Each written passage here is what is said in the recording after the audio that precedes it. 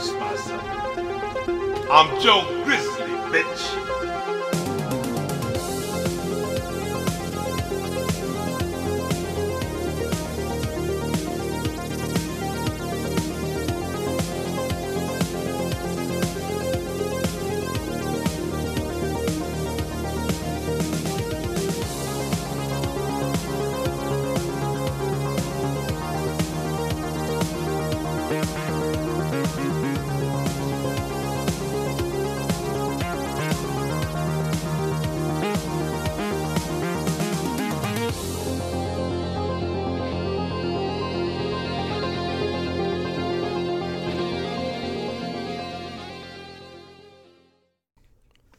What up, and welcome to the Mean Joe Grizzly podcast. I'm your host, Mean Joe Grizzly, and today I'm going to be bringing y'all my review of the return of one of horror's most iconic characters.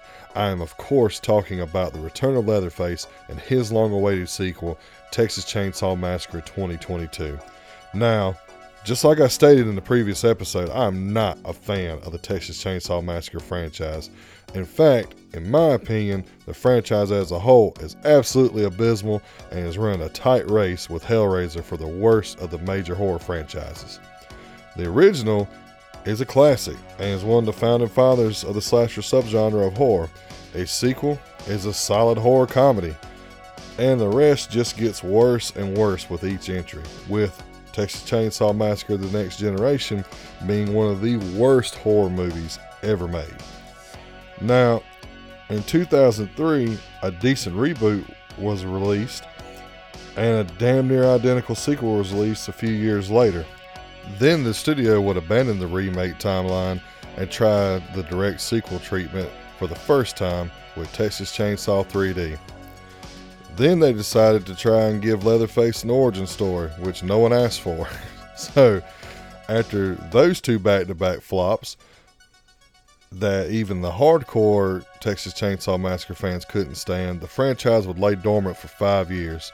So, needless to say, fans of the franchise were not excited for yet another direct sequel to the original, especially since it was going to be going straight to Netflix. This gave fans the impression that Texas Chainsaw Massacre 2022 didn't have the confidence of the studio executives to grant it a wide release. So, naturally, expectations plummeted. And mine, honestly, were almost non-existent. So, I watched it twice. And what are my thoughts? Well, before I go into the good, the bad, and the verdict, I'm going to have to give a brief synopsis of Texas Chainsaw Massacre 2022.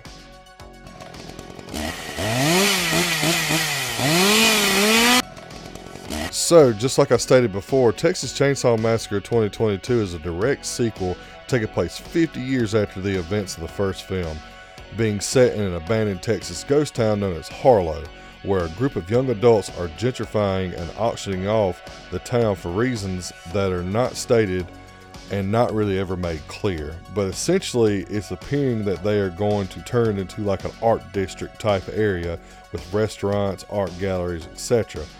But the reasoning, like I said before, is never really explained. They just make comments like people can escape from the city and have their own place, which, what does that even mean? The group consists of Mel and Dante, two social media influencers that are heading off the project, Leela, Mel's little sister, and Dante's girlfriend, Ruth. Now, upon arriving, the group see a Confederate flag hanging on a building that they were all going to be living in. So, they enter the building to remove it, and they discover an elderly woman and a silent man-child that are still living there, even though they were supposed to be removed days before they even arrived by the bank. So, tensions swell as they try to get them out of the house, and in the process, the elderly woman seemingly has a heart attack. So her and her large man-child son get into the back of the police van, which also doubles as an ambulance because this town is so small there's hardly any kind of presence here at all. And the two cops and Ruth head off to the hospital. But along the way, the old woman dies, and it sends the man-child into a rampage. snapping the arm of one of the cops and stabbing him repeatedly in the neck with the jagged bones of his forearm. It was really gnarly. And this causes the van to crash in a sunflower field. And then Ruth witnesses the man-child cut off the face of one of the cops and put it on like a mask. And boom, we find out that Leatherface has been in the care of this elderly woman for the last 50 years, and that the house that they were in was an orphanage. So for reasons we don't know, this is where he ended up at. And he begins his killing spree by killing Ruth. And then he proceeds to kill more people than this franchise has ever killed. If the kill count in this movie doesn't exceed the kill count of the whole franchise, I would be very surprised. There is so many kills in this movie, and it's so gruesome.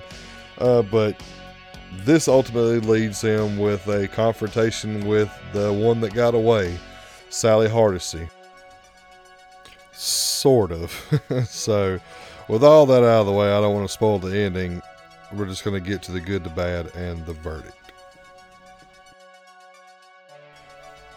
So, from here on out, we're going to be in spoiler territory. So, if you have not seen Texas Chainsaw Massacre 2022, I recommend you cut this off, go watch it, and then come back. But you've been warned.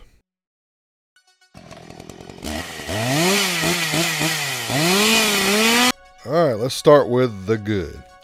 So, this movie looks absolutely fantastic. It's shot very well. It has very nice cinematography. One of the standout shots for me was the kill in the kitchen when the door was swinging back and forth and you can see what was going on as the door swings. I thought that was a really cool effect. And there's several shots like that in this movie. It's top-notch cinematography. There's zero complaints in that department. The music isn't bad either. It's not anything to write home about, but it's not the level it's not at the level at the Halloween movies, like the newer Halloween movies.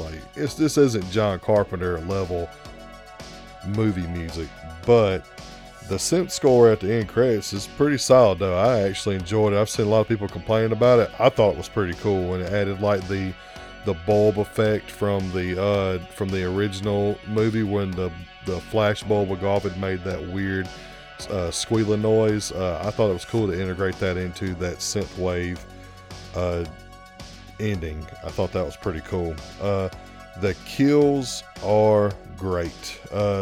Probably some of the best kills in the franchise are in this movie.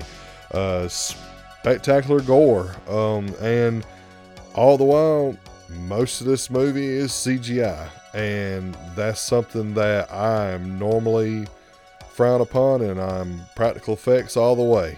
But in this movie, they were done very well, and I don't have any complaints about the gore or the effects. To me, I didn't notice them. If you noticed them and I'm missing the mark here, that's fine. In my opinion, they were not bad. Like when I think of bad CGI, I think of the Thing prequel from not too long ago. Not a bad movie, horrible effects. Should have went straight practical with that movie. And this movie, it would have been cool if all the effects would have been practical, but I felt like they did a solid job with the CGI. And it's paced very well. I don't feel like this movie drags at all. So that's something that I was very surprised by. I thought there was going to be parts that, oh my God, I can't wait till this scene ends. But no, it's paced pretty well. So that's another solid part in this department. Leatherface.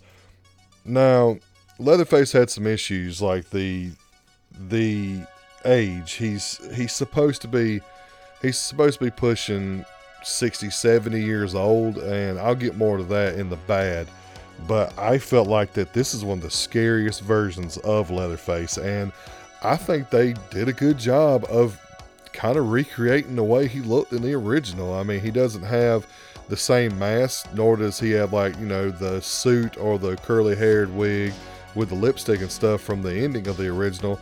But if you take a look, he's got he's got the button-up shirt that's stained and disgusting, and the apron and all that. He has that on at the end of the movie. I haven't seen a lot of people talk about that. I felt like they did a great job of doing that, and he got an upgrade. He is more brutal than he ever has been, and they did the same thing with Michael Myers, and they're gonna probably continue doing it with all the horror icons. The more that they get into these movies. I will say that there's one thing that I do want to address.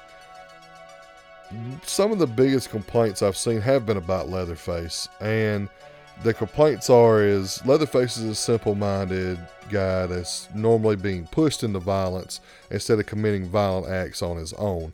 And I completely understand that. And you are 100% correct that the original version of Leatherface didn't really commit acts of violence on his own. He was compelled to in most cases.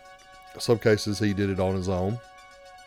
But I don't think that we can just keep this character the same way forever. I mean, Michael Myers isn't the same character he was in the original. The 2018 and Halloween Kills are fine horror movies and great representations of Michael Myers. In fact, they might be one of the best versions of Michael Myers. But I don't see a problem with evolving the character and making them more villainous. It's not like Leatherface was a victim, or it's not like Leatherface wasn't a villain in previous incarnations. I mean, he is, I guess, a victim of circumstance, as in he's simple-minded and he is being pushed by his family to do violent acts, but nevertheless, he is still a horror villain. So we got to stop, like, what's the word I'm looking for here? We have to stop sympathizing with these horror villains and these killers in these movies. I mean, I understand, like, and I'm going to get to a point here in the bad section where I was rooting for Leatherface towards the end for reasons that I'll explain in that section, but Leatherface isn't an anti-hero, guys. It's the same complaint that I had with the Candyman remake is they turned Candyman into an anti-hero. And these aren't anti-heroes. They are monsters. They are villains. And I think that making them so relatable, sometimes making them that relatable hurts the character, in my opinion. It makes them less scary and more relatable. And that's something that I don't think that we should do, and that it dumbs down the effect of the movie, in my opinion. But that's just me. But I liked Leatherface in this movie. I thought he was pretty solid, and I think there was times where he moved like he was pushing 60, 70 years old. It made sense. But there were times where he was sprinting and doing these incredible feats of strength and stuff, and that kind of took away the fact that he's supposed to be old. But those are minor complaints I have, and I'll get to those in the bad section. So with that, we're going to bring this section to an end, and we're going to move on to the bad. So, like with Texas Chainsaw 3D, the concept of a competent timeline is ridiculous. But it's not as bad. If this is supposed to take place 50 years later, then Leatherface should be pushing 70 or higher. In the movie, he appears to be 60 at the most. Now, it's unclear how old Leatherface is in the original Texas Chainsaw Massacre, but in Texas Chainsaw Massacre 2022, he seems to be no older than 60. Now, the actor playing Leatherface is Mark Burnham, and I can't find anything about his age, but his acting career started in like 1996, if that's any kind of indicator. So he doesn't sell the 70 plus narrative, but at a lot of times he does move like he's like a 50-year-old man or a 60-year-old man or close to 70, but those times are really overshadowed by scenes of him sprinting or him performing feats of strength that a 70-plus-year-old man just wouldn't be able to do. It's not as big of a deal to me, but for some people, It is. And after all, Michael Myers is 60 plus in Halloween 2018 and Halloween Kills. And I had no issue with the stuff he was doing, and neither did most people. But then again, this is different with Leatherface. So they could have handled that a little bit better. Now, Sally Hardesty.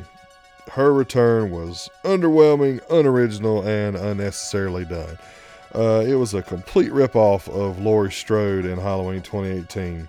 The other problem is Sally and Laurie are two totally different victims. Sally isn't the type of victim or final girl that Laurie is. Laurie is a fighter. She fights, and she's trying to get away from her attacker, but she doesn't just simply run away. She gets put in a situation where she has to fight. She fights. Sally, on the other hand, she was running every chance she got, which that doesn't make her a bad character. But for instance, when she ran out of the house after the dinner scene and jumped out the window, the hitchhiker was chasing behind her with a razor, and he was just cutting her back up with a straight razor. And Laurie Strode would have turned around and fought the hitchhiker. She wouldn't have just let him slash her back up like that. So it's really far-fetched to me that Sally would go on and become that type of character, that fighter, that victim that's not gonna go down without a fight, when she supposedly becomes a Texas Ranger for the last 40 years hunting Leatherface. It just doesn't fit the character for me. So I will say that she looks the part. She looks like she's pushing 70 years old, and she is a badass, but it just didn't work for me. And to me, it didn't bring anything to the table, because she didn't show up to the very end, and she was in the movie for maybe 10 minutes at the most, and then she fucking gets off. So it's like, what was the point? You know, I'll give her credit for having a good line with Leela, and telling her that if she ran away, he would never stop haunting her. And for some reason, that was well delivered line for me. I don't know why, but either way, it's dime store Laurie Strode is a no for me. So let's move on from that. The social commentary is forced, lazy, and completely irrelevant. Now, horror is no stranger to bringing issues to light through their stories or characters, but Texas Chainsaw Massacre 2022, they are completely out of place and don't push the story forward in any way. In fact, there are relevant issues like gentrification. The characters are gentrifiers, and to more than one group of people in this country, that is always an issue. But Texas Chainsaw Massacre 2022 seemingly gives these characters a pass by completely ignoring the fact that they ran an elderly woman out of her home, and by that action gave her a heart attack, and then setting into motion the bloodbath to come. But it's okay, because she had a Confederate flag hanging up, and although that in itself is a huge problem, they traded one evil for another and didn't even blink an eye. So it doesn't make sense to me, and adds nothing to the story. It's like, why would you focus so much on certain issues but completely let one issue just completely run rampant? So just didn't make sense, and just seemed super forced and completely out of place. So they definitely dropped the ball on that one. And finally, the absolute biggest problem with this movie. These characters are some of the worst in the history of horror. And no, I'm not exaggerating. They are terrible, especially Mel. In fact, Mel is so bad. She's so condescending, so self-righteous. It would be hard for me to find one good thing about her. She's definitely not alone. The other major characters are bad too. Leela and the mechanic were the only ones that were serviceable for me. And it's a common problem in horror movies that the audience ends up rooting for the killer or the monster because the characters are so bad. And I definitely was rooting for Mel to get personal with the Saw by the end of this movie. I would go as far as to say that she is comfortably in the same league as Tina from Halloween 5, The Revenge of Michael Myers, and Franklin from the original Texas Chainsaw Massacre, and that kid from the Babadook. She is that annoying. If you don't think so, that's fine. You're entitled to your own opinion. But I feel like she is one of the most insufferable characters I have ever had to see on the big screen, and I could not wait until she met the Saw. So, with all that out of the way, let's get to the verdict. The Texas Chainsaw Massacre franchise has little to offer after Texas Chainsaw Massacre 2 as far as sequels go. As I stated before, the franchise is running a tight race for the worst franchise in horror, but Texas Chainsaw Massacre 2022 is easily the best sequel since Texas Chainsaw Massacre 2. But that does not mean it's good. Sure, it has great kills, it looks good, and it has a scary version of Leatherface. But all of that is overshadowed by abysmal characters, a dime store Laurie Strode and Sally Hardesty, and an unnecessary, irrelevant social commentary. It's mindless fun, but that's about it. The problems outweigh the fun, and with that, I give it a 2.5 out of 5, and I cannot give it the Grizzly grade guarantee. And with that, we will bring this episode to a close. Thank you guys so much for your continued support and patience. I want to give credit where credit's due, and my intro is by a band known as Zombie Hyperdrive, and the background music for this episode was from Carl Casey at White Bat Audio. Go check those guys out. Their music is awesome. I'm going to keep what's coming up next in the dark for now. I got a lot of things I can choose to go with, but I'm just going to keep them to myself for now. Got a lot of stuff coming up. You got the Batman, you got Moon Knight, you got Doctor Strange and the Multiverse of Madness, and Morbius. You remember Morbius? Yeah, I barely remember Morbius too. I hope it's good. But until then, remember, I'm Joe Grizzly, bitch.